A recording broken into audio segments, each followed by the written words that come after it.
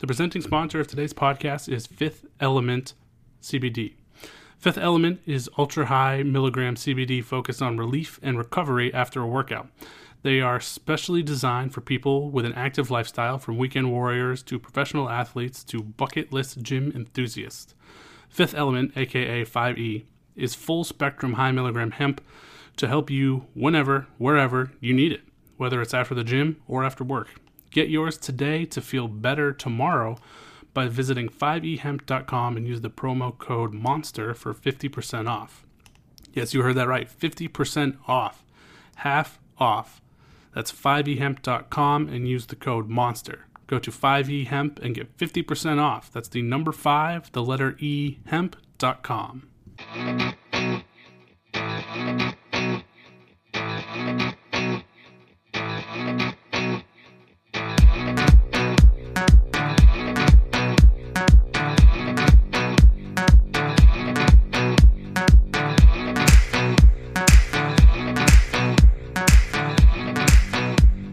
Welcome back to another episode of the Over the Monster podcast.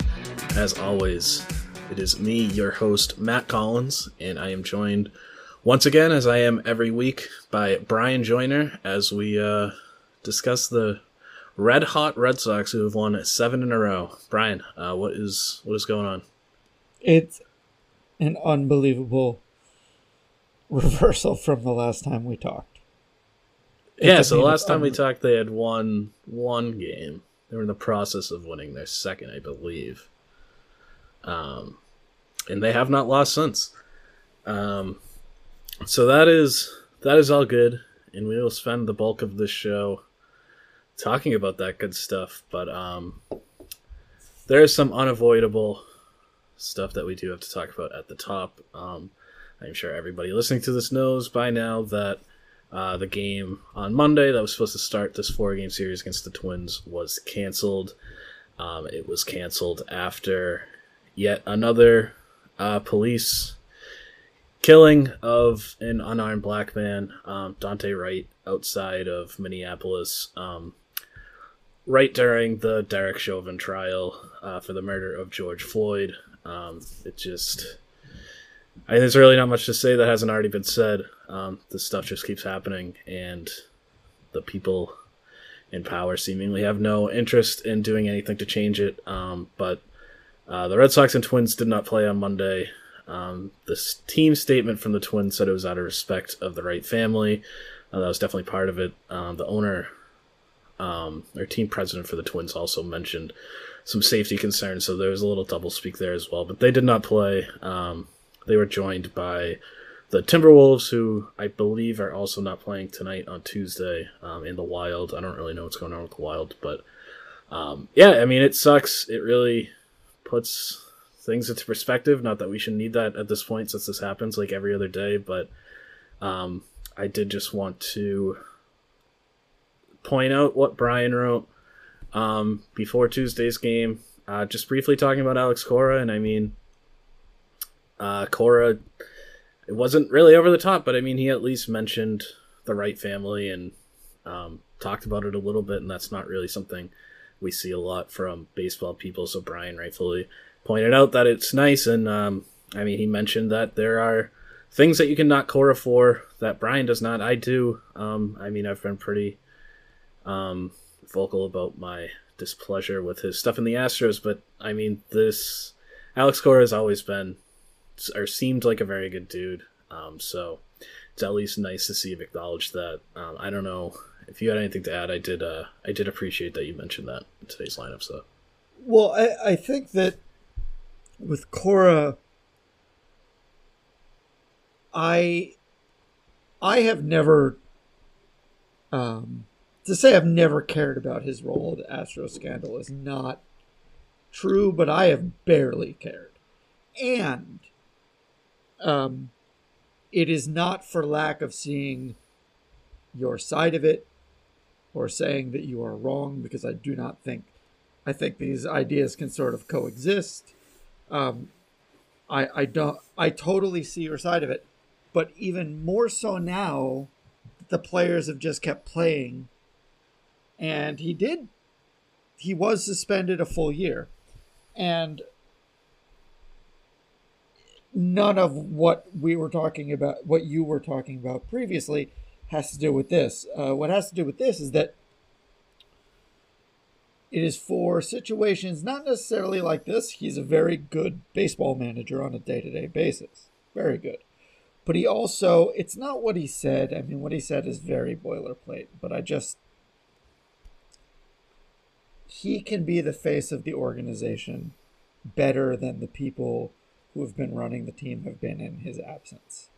And that is especially important on days like yesterday. And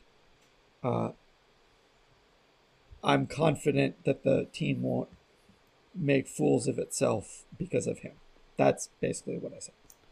Yeah, I mean, I think that's fair, and yeah, we don't have to relitigate the whole core thing, but I will say that now that he is here, all objections to the hiring aside, I don't think that there's any question that he's the right guy for the job in a vacuum, and that, like you said, he is, I mean, definitely among all the people in powerful positions in the organization, he is easily the guy that you want front and center. But yeah, like I said, it felt like we needed to say something about Monday.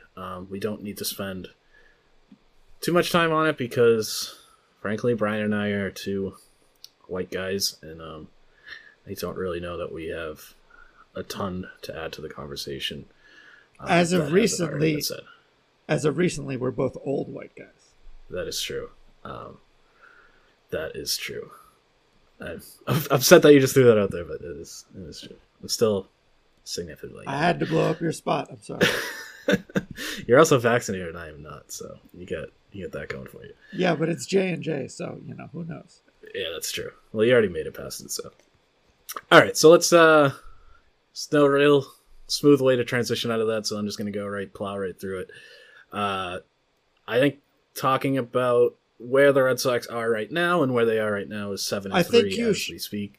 I think you who actually saw today's game should talk about it at least because, I'm sorry, yesterday's game for when you're listening to this, because it was the 7th win in a row and I didn't, so I'd like to hear you talk about it.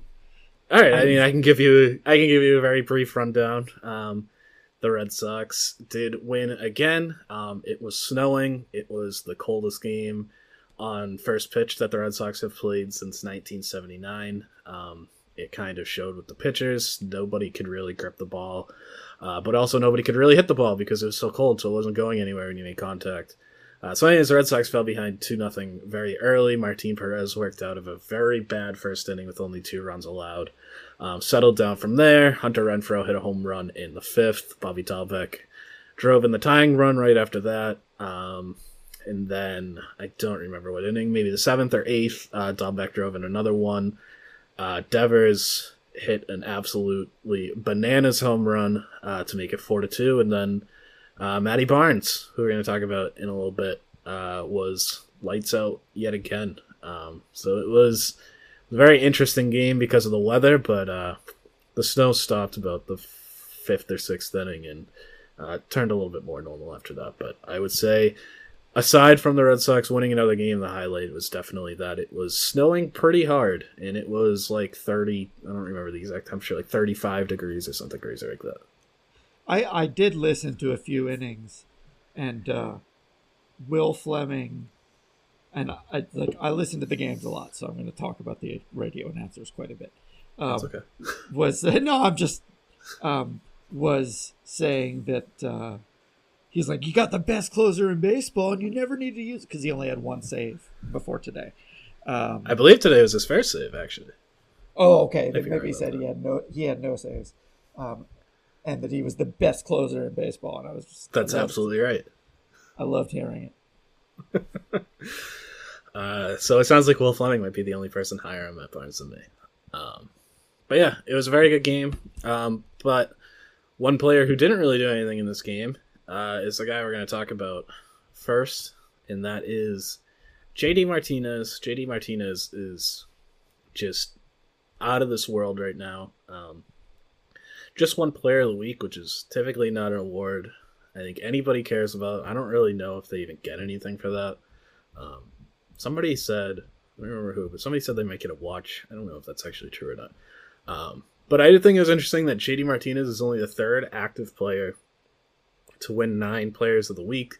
I would think like Mike Trout has like 25 of them. But Albert Pujols and Justin Verlander are the only other ones with 9.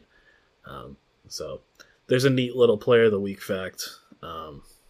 I imagine that we will not care about Player of the Week pretty much for the rest of the year unless the Red Sox keep winning them. But yeah, JD Martinez he's up to 5 home runs. And so early in the season, or before the season, I should say, during spring training, we did some over-under with Zip's projections. And for JD Martinez, we talked about home run total. And he was projected for 27 home runs. Like I said, he is already at 5, just a little more than a week into the season. So, I'm assuming did we both take the over on the 27? I think my instinct was under, and you talked me into over pretty easily. Okay. But it's possible I stuck with it and was wrong. Well, you're not wrong technically yet, but yeah, I think you are. Zips now at this point is projecting it for 28 for the rest of the season, so 33 total now. But where would I have to put the number for you to definitely take the under at this point? Has the needle moved that much for you? Well, as one of our listeners pointed out, we are not the 2 most optimistic people in the world. So, I mean, I would still tend to, I think he will, if he stays healthy, which is not what you're asking. I understand that.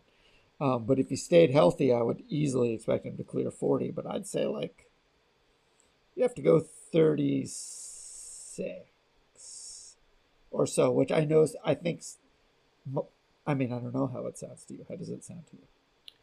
No, I think that's about right. I was thinking 37, 38. I'm looking at some of the projections right now. Steamer projects him for 40. Zips is 33. Fangraphs depth charts is 38. The bat is 40. So, it seems like the projections are pretty close. A couple of them are at 40. They're in the mid-30s, and that's a mid-level semi-conservative. That's also assuming health, of course. But, I think 40 I would definitely be under. I would start thinking about it probably around 37, 38. Just because of the health and age, and he's had back problems.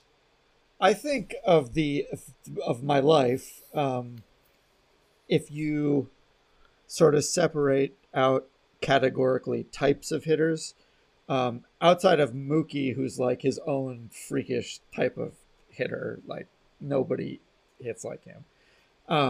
The best classic hitters, and they are the three best I can remember in the league, all for the Sox, are I guess 2, Manny and JD Martinez, because there's nothing. He's so good when he's locked in. It's I can see the Player of the Week thing too, because when he's like that whole season when he was in Phoenix, was crazy. Where he hit 45 home runs, 122 games. If he stayed healthy in Fenway and hit like this, he's not going to hit like this the whole year, but it's just amazing when it's on to watch it, because it's like hitting a ping pong ball, and it just goes. Well, what I think there's 2 interesting things here about Martinez. One, I think, is that Fenway kind of plays against his strengths in a weird way. Not that it's obviously he can hit at Fenway, we've seen it, but he had that monster 3 home run game at Camden, and that's the park for him. Camden, Yankee Stadium, those parks with the short right fields. Fenway's not really easy to hit out to right field, which is crazy because, like I said, I mean, 2018. He was one of the best hitting seasons I've ever seen from anybody, ever. And the other interesting thing about JD, and it ties into the concerns from last year and not having the video, and it's just something that I can never quite wrap my head around, is that he always talks about how hitting is so unnatural to him, and like his swing is not natural to him, and that's why he looks at the video and is just constantly checking his mechanics, and it doesn't really compute in my brain that somebody can be this good and say that it's not natural. Because I mean, I just like you brought up Manny, and that's the guy I think of, and Manny was like the total opposite. Not that Manny didn't work hard; he had a very underrated work ethic, and he was in the cage all the time. But Manny was very clearly a natural talent, and it's just the fact that JD Martinez can do things like this and then say, "Yeah, hitting is just not natural. My mechanics go away all the time if I'm not constantly working at them." It just blows my mind. I mean, I agree. I just think I don't know how genuinely, like, I'm not saying JD Martinez is a liar, but I think that like he also knows he's very good at it, and he's like to be the absolute best.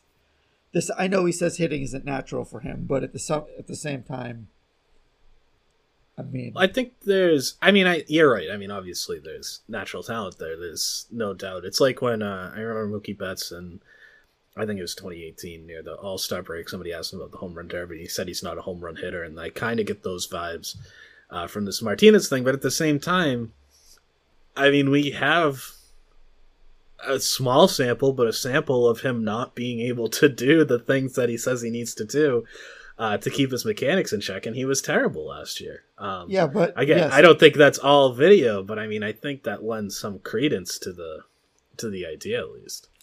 I think that he might just be feeling bad about last year, and everyone feels bad about last year, because I know it's extremely bad, but it's also extremely isolated in the most fucked of possible circumstances. Yeah, for sure. And short, like ultimately short. It's entirely possible if there was another, 100 games, 102 games, that he would have figured it out halfway through even if it took another month. And then we'd be like, okay, he just sucked for the first half of 2020. It's fine. Or maybe it's not fine, but it's over. So I don't think he's going to continue to be this good, but just the fact he's capable of still being this good is reassuring after last year. Yeah, and that's a nice little segue into what I wanted to talk about next. Over on NBC Sports Boston, Lou Merloni and John Tomasi were talking about JD Martinez's hot start, and talking about the fact that he can opt out at the end of the season. Next year is his last under contract, but he can opt out. He is due to make about $19.3 million. It kind of seemed unlikely to me coming into the year that he was going to opt out, but obviously this scorching start kind of makes me rethink everything a little bit. So do you think it's more likely than not that he'll opt out at the end of the season?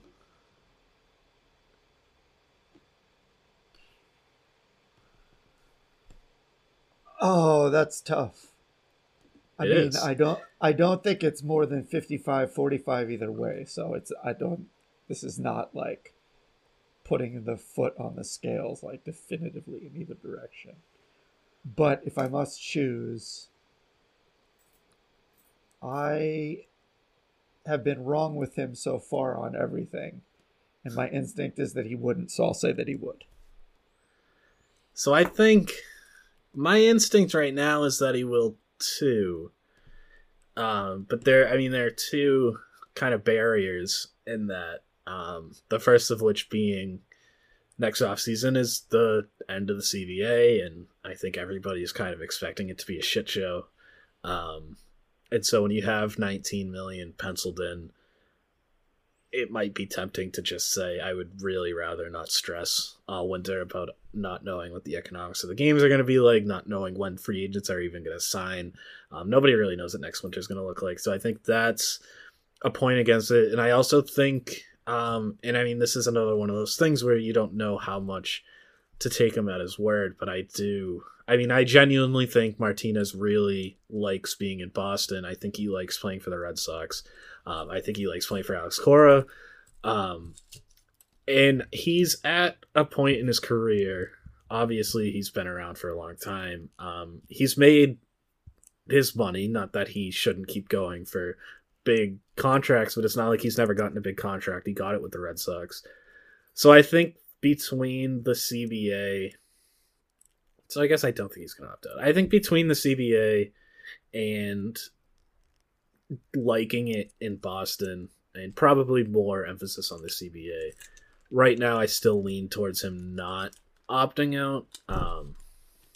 I mean, I agree. But I think you're close. I think you're right when you say it's 55-45 at the most in either direction. I think you actually convinced me that my instincts are right and that he doesn't. Or, as you have written on here, that maybe they potentially try to extend him. That seems to me actually more likely than it coming to a head if he wants to stay, which, as you said, and I was thinking this through, like, he might be the guy. Like, there are a lot of guys who have played in Boston and then loved playing in Boston.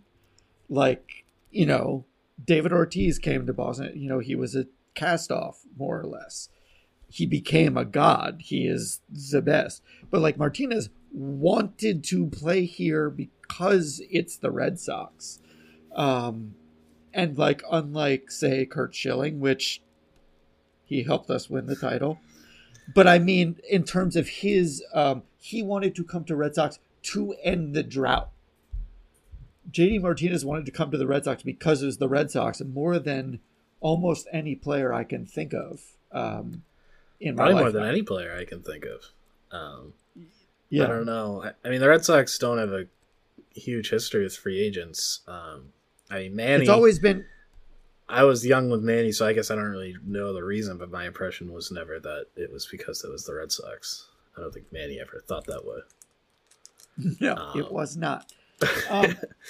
It was more about like Merloni, like the local guys. That was always the thing. It was, I don't think anyone has been pumped about playing for the Red Sox just as a life dream, and who has done it more so than JD, which leads me to believe that he probably will be on the Red Sox for a while.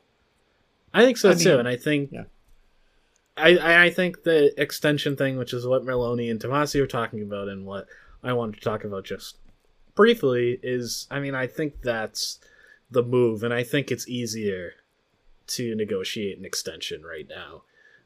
And not right now as in like this week, but right now as in during the season. I think it's a lot easier to do that with a guy like JD Martinez than, I mean, Rafael Devers or even Xander Bogaerts.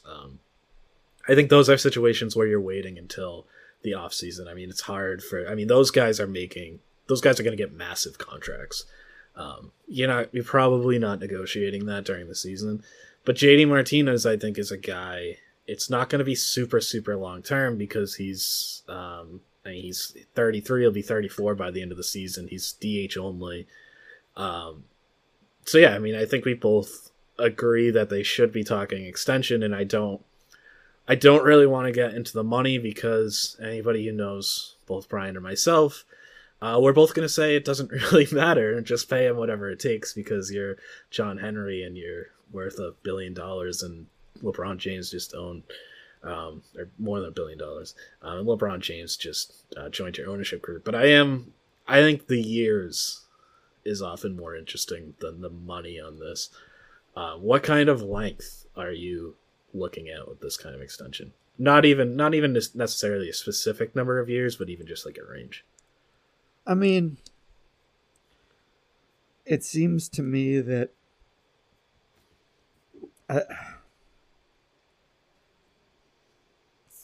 age 38 is sort of where I would be okay with it ending. Yeah, so that would be like, what, 4 or 5 years? It's going to create an ostensible logjam at the corners, but those have a way of resolving themselves pretty quickly, even if you're just rotating one guy out every game. Not that it's like really a rotation at third base, but at first base it might turn into one. Because I would imagine if JD Martinez plays I don't know if he's got any first base experience. He just strikes me as a guy who could do it, or could be asked to do it. Because at some point he's just not going to be a viable left fielder, as you say, like he's DH only. But he's so good that I'd want him around no matter what. Yeah, I think you're right, and I think there's going to be a lot of people that disagree with this, just because of what you said with the logjam, and I think that's, honestly, it just feels like roster baiting. I like Bobby Dahlbeck, I love Tristan Casas, but I'm not letting those guys get in the way of JD Martinez potentially being here for a long time. I don't know that I'm necessarily going 5 years, but I think you can do 3 years. And honestly, I think at a certain point, probably not this contract, but I think if you do a 3-year contract, and things go reasonably well and the relationship stays strong, which I would expect it would, at a certain point when you're getting into his late 30s, Martinez will have been there for almost a decade at that point, and at that point I can see like the David Ortiz, Tim Wakefield style 1+1 just rolling for however long you want to play. I suppose I'm thinking, I guess maybe like the longest with options I would look at is 4 years. Yeah, I think that's right. But again, I think the stuff with Dahlbeck and Casas isn't an unfair point. It's just worst case scenario, you have too many good players, and then you just trade one. Yeah, you can figure it out. It's not.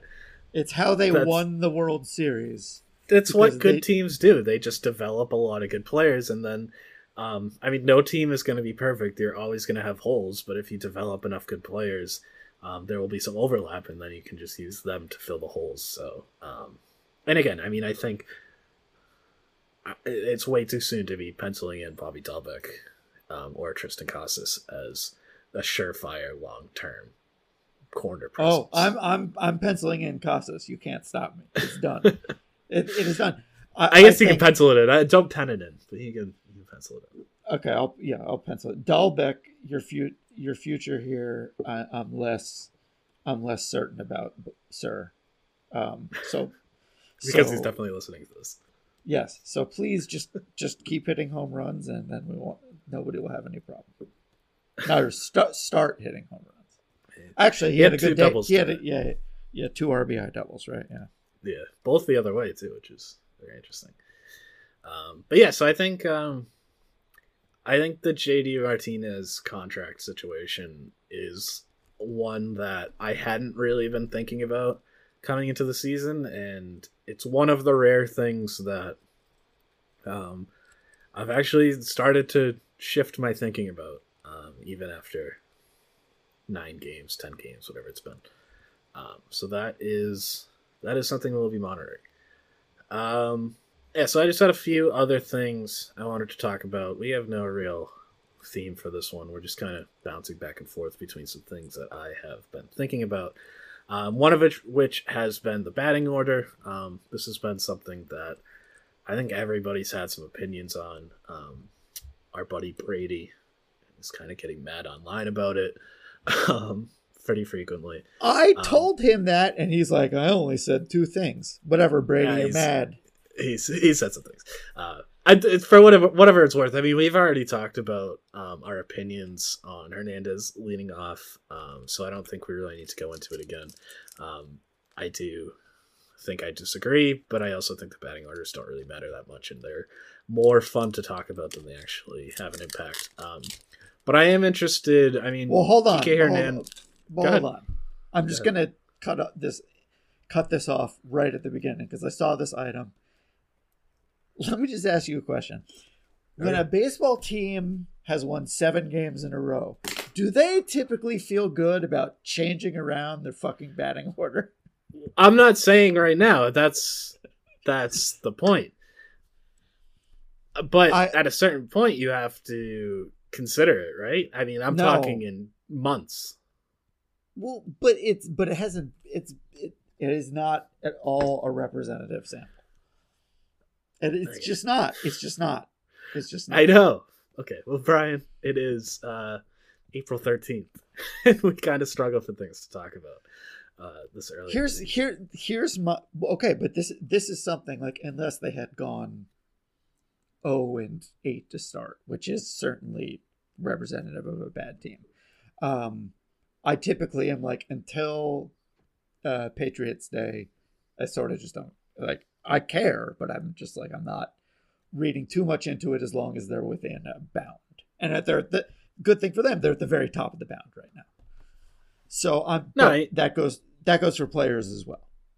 I think that's fair. And look, I mean, I wrote something today about Kike Hernandez, and he's been better than the results have shown. He's hitting the ball hard. That doesn't count today. I don't recall him hitting anything hard today, but also I don't think many people are hitting anything hard today because it was freezing. I don't know. I guess it's just something that people keep asking about. So that's why I put it in here. And it's also something that I wouldn't have done to start the season. So I guess it's just something that, I keep thinking about because it just seems so strange. I think maybe part of it is that not everyone is like, they don't consider Xander, JD, or Devers like that. Okay, they're out, right? Because that's just not something they conceptualized. I mean, they obviously could do it, and probably by the math should. I think Bogarts would be an awesome leadoff hitter, but yeah, of course, I think you're right that they would not. I agree with you that that's not. Like, conceptually, they won't do it. They seem to have decided that Verdugo is the number 2 hitter when he plays, like almost exclusively. If not, like down at 3 if somebody's out. But no, it seems like 2 or 3. But those guys are also like, the schedules of off days are staggered, and I think that it's sort of an acknowledgement that Kike, among the players who might bat there, is going to get the most playing time and sort of gets the first shot at it. And that it's just easier for them to operate that way for at least a little bit, to give them the chance, because they like routines. They like having situations that work. And this works right now despite him. So I think he might get a longer leash than the people who are asking you about it when they're on the 7-game winning streak care to. I think you're right. I don't really see a scenario in which he gets taken out unless he's scuffling like all the way to the All-Star break. I think part of this, it happening in 6 weeks if he's bad. Like, the whole team is. You can easily. I just don't see him being that bad, I guess is my point. I mean, I think a lot of this comes down to different people have different philosophies in how they build a lineup. And for me, not that I've ever built a lineup, but if I have on Out of the Park. I know conventional wisdom and the book and stats say you put the best hitter in the 2 hole and you put the second best hitter in cleanup, and then you kind of build from there. I kind of like the idea of putting the best hitter second and then the second best hitter first, and then kind of going from there and just stacking everything at the top. I don't think Conrad agrees. I don't think many people agree with that. I don't. It's not really something you see very often, but it seemed like the Red Sox had the kind of lineup that could have done it, so I guess I'm just a little bummed out. But again, I mean, I think Kike Hernandez has been better than his numbers. Kike Hernandez is perhaps the easiest player on this team to root for. He's just the best. So hopefully this is not something that we will keep talking about. Incredible. Because they are winning. incredible content machine. He's just his engagement photos are probably a top 5 baseball player thing among active players. I look at them every once in a while. They make me laugh every single time. Now, okay, I'm going to say something, and this is going to make me sound actually way older than I am, but pretty old.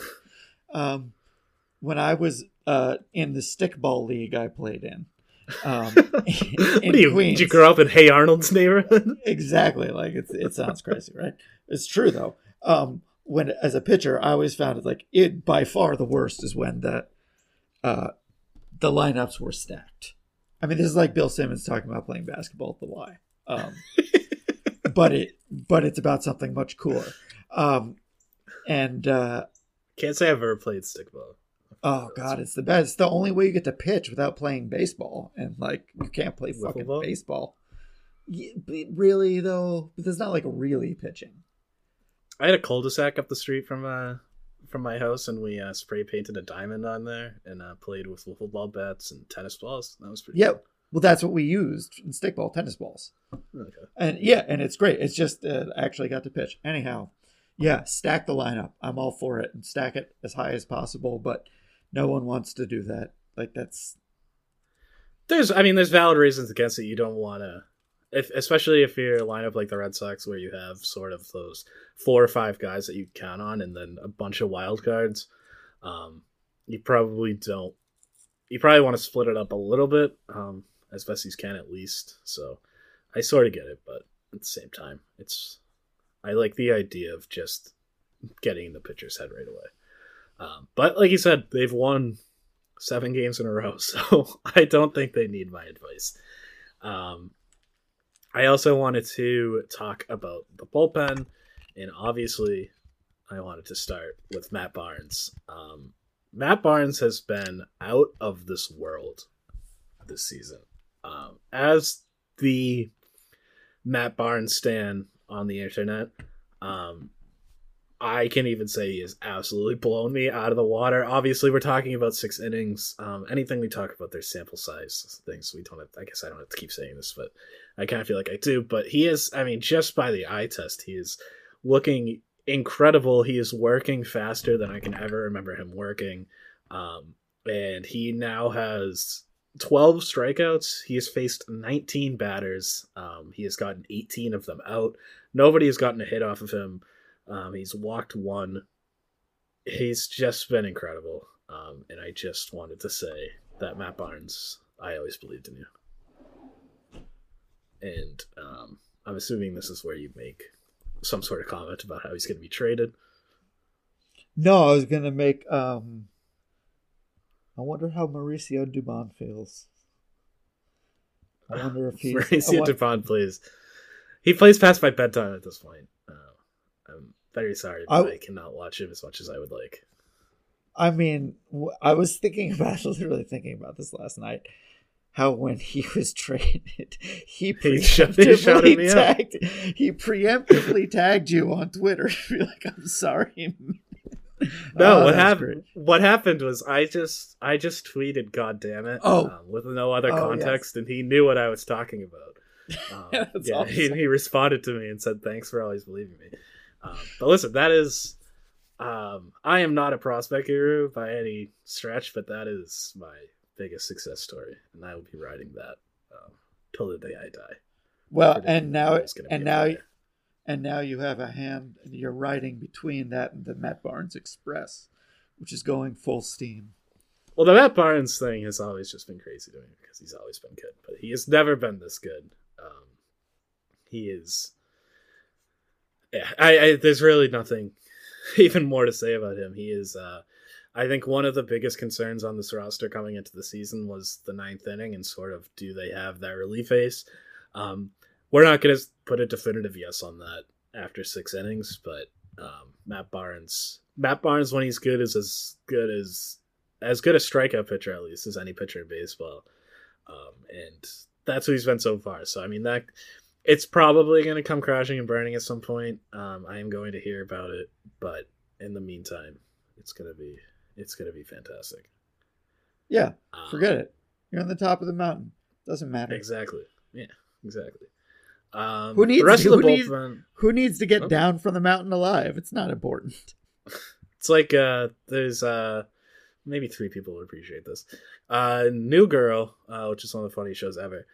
Nick is dating his boss, and his friends tell him that it's definitely going to end horribly.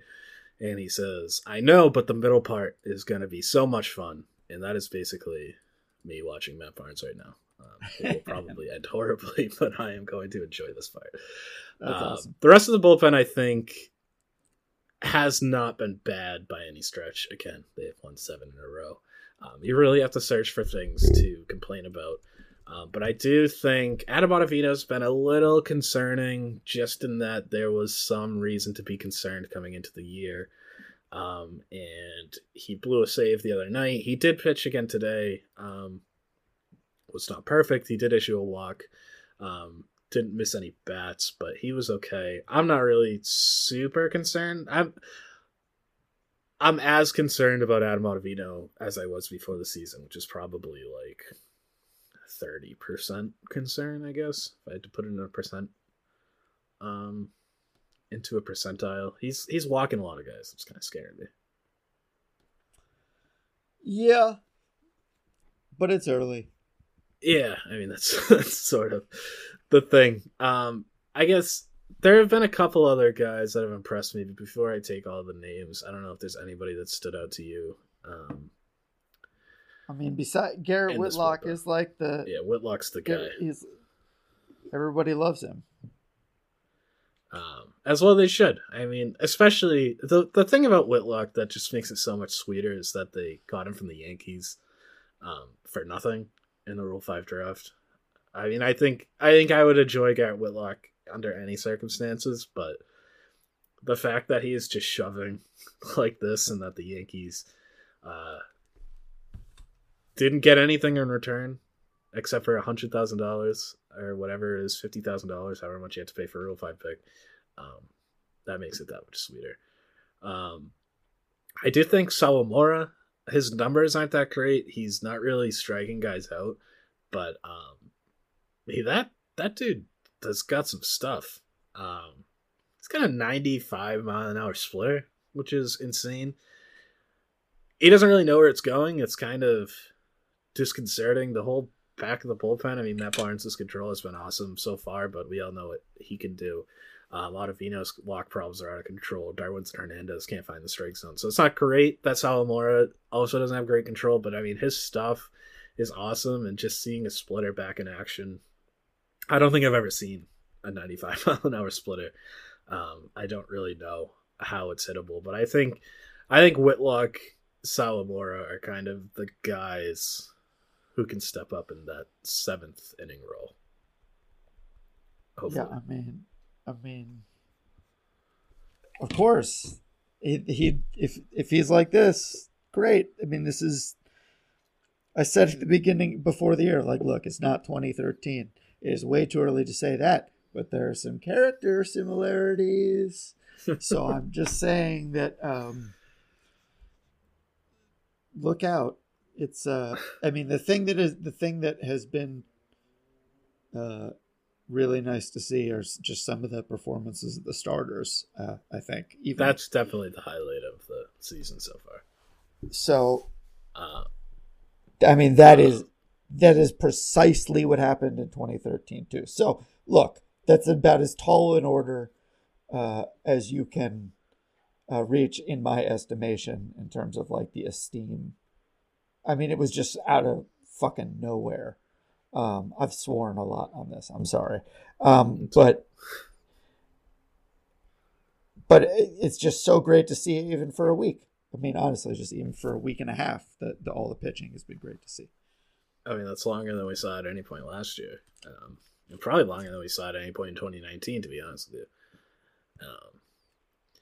So last thing I want to talk about before we do some listener questions and finish this thing up is not specifically Red Sox related, but a couple of the rules that were here last year, but I think it's no secret that people weren't really paying attention as much to baseball last season as they are this year. So I think we're seeing some more heated opinions on things, and I think the extra inning rules are probably the top of the list. I think everybody is kind of screaming about them over these first couple of weeks. And there are some people that like them, so I was curious if you were one of them. Do you despise them as much as everybody else? Where are you on the extra inning man on second?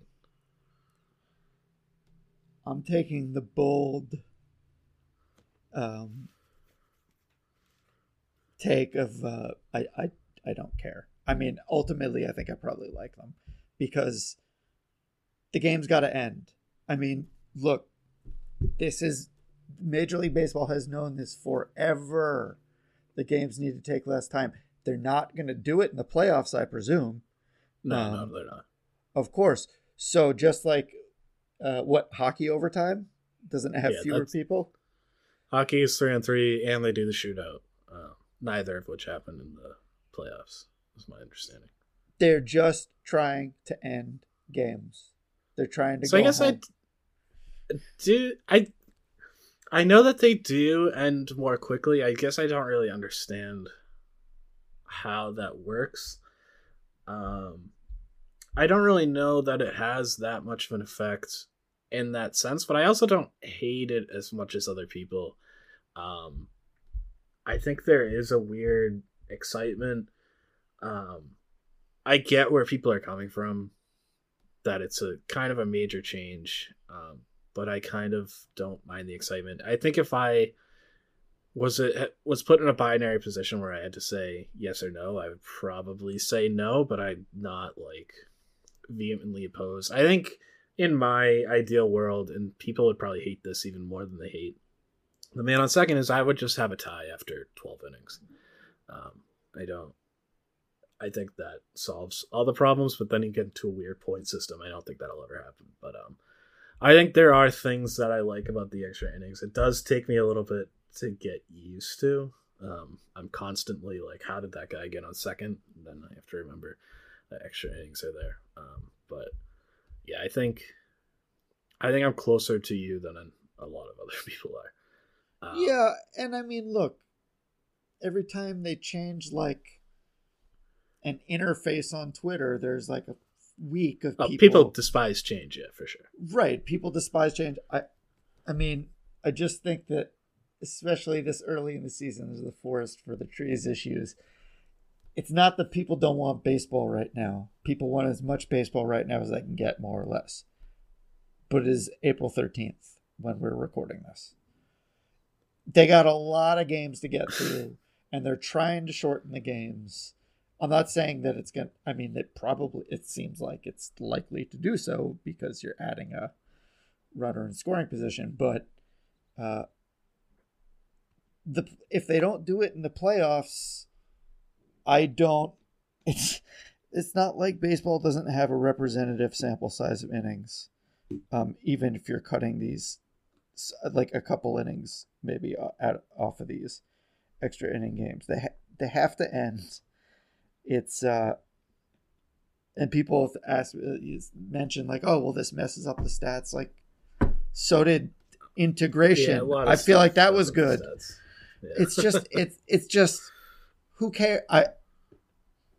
You gotta end the games, and I know people are going to disagree, but I just don't. I've never seen I understand that.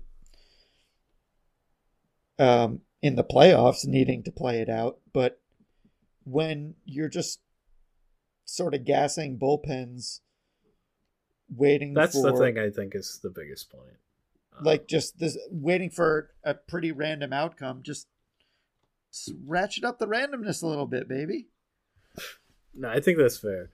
I do kind of contradict myself on every point. Except for loving Matt Barnes. For Matt Barnes. I hate the 7-inning doubleheaders. And it doesn't really make sense considering that I don't really care about the man on second. But the 7-inning doubleheader, to me, that's the one that turns me into like the old man guarding his lawn, yelling at the cloud, saying that it's not baseball. I don't really know that I can articulate why I feel that way about the 7 innings and not the man on second, but I just do. I think part of it just throws off my rhythm. It just, baseball is 9 innings to me. I don't know. I hate the 7 inning doubleheader way more than I hate the man on second, which I think I might be the only person that feels that way, but the 7 inning doubleheader bothers me. And I don't know why, but it really does. No, I agree with you. I hate it. Really? No, I hate it. It's not, I know it's theoretically the same concept, but what you're doing with the extra inning rule is trying to truncate baseball that theoretically doesn't need to be there. And I think I think 9 innings need to be there. And what I hated about it even more is like, fine, if you're going to play a 7 inning game, that's fine. Do a 9 inning and then a 7 inning. Just play as few 7 inning games as you have to. Like, yeah, some games end up short because of rain. Fundamentally, are they different? Yes, because they were supposed to go 9, but they didn't. But the team is, in those scenarios, the teams are playing as if it's a 9 inning game. Right, and so that's why, like, if you absolutely have to have 7 inning games, I would prefer a doubleheader of 9 followed by 7. Just, if you have to, it bothers me not on a less visceral level. I really hate it. But what I hate even more is how callous it is, because it doesn't need to even be like this. And it's like, oh, let's just do 2 games because they're both happening in the same day. You have enough time to play 16 innings. I don't know. I mean, I do know. It's wrong. It's like, oh, golf course, we're going to end the golf tournament at 15 holes. And I don't even like golf. And that's, and I know that, like, that's fucking stupid. Do 9 or 18, but there's no 9 in this. No, they're trying to make the 7 the 9. Now I sound like Monty Python. I'm done. I was surprised. I didn't think you were going to agree with me there, but I guess I'm glad that you do. The rhythm of the game is totally different. Just totally different. Yeah, I mean, that's the thing, and I saw people talking about it today. Just seeing a closer come out in the 7th inning for a save. I don't know why that is like the straw that breaks the camel's back for me, but it is. Like, Matt Barnes, the best closer in baseball, should not be pitching in the 7th inning. I guess is my point. And the Red Sox are going to be playing 2 7-inning games today when you listen to this on Wednesday. All right. That's enough ranting about rules. Let's just do a couple of these listener questions and then we'll be done. Steven Lucas says, I know it's incredibly early, but how are you feeling about this team making the playoffs this year? I'm going to tweak this question because I don't think it's very easy to articulate an answer to that kind of question. So I will say the playoff odds at Fangraphs are 45%. That seems about right to me. Does that seem about right to you?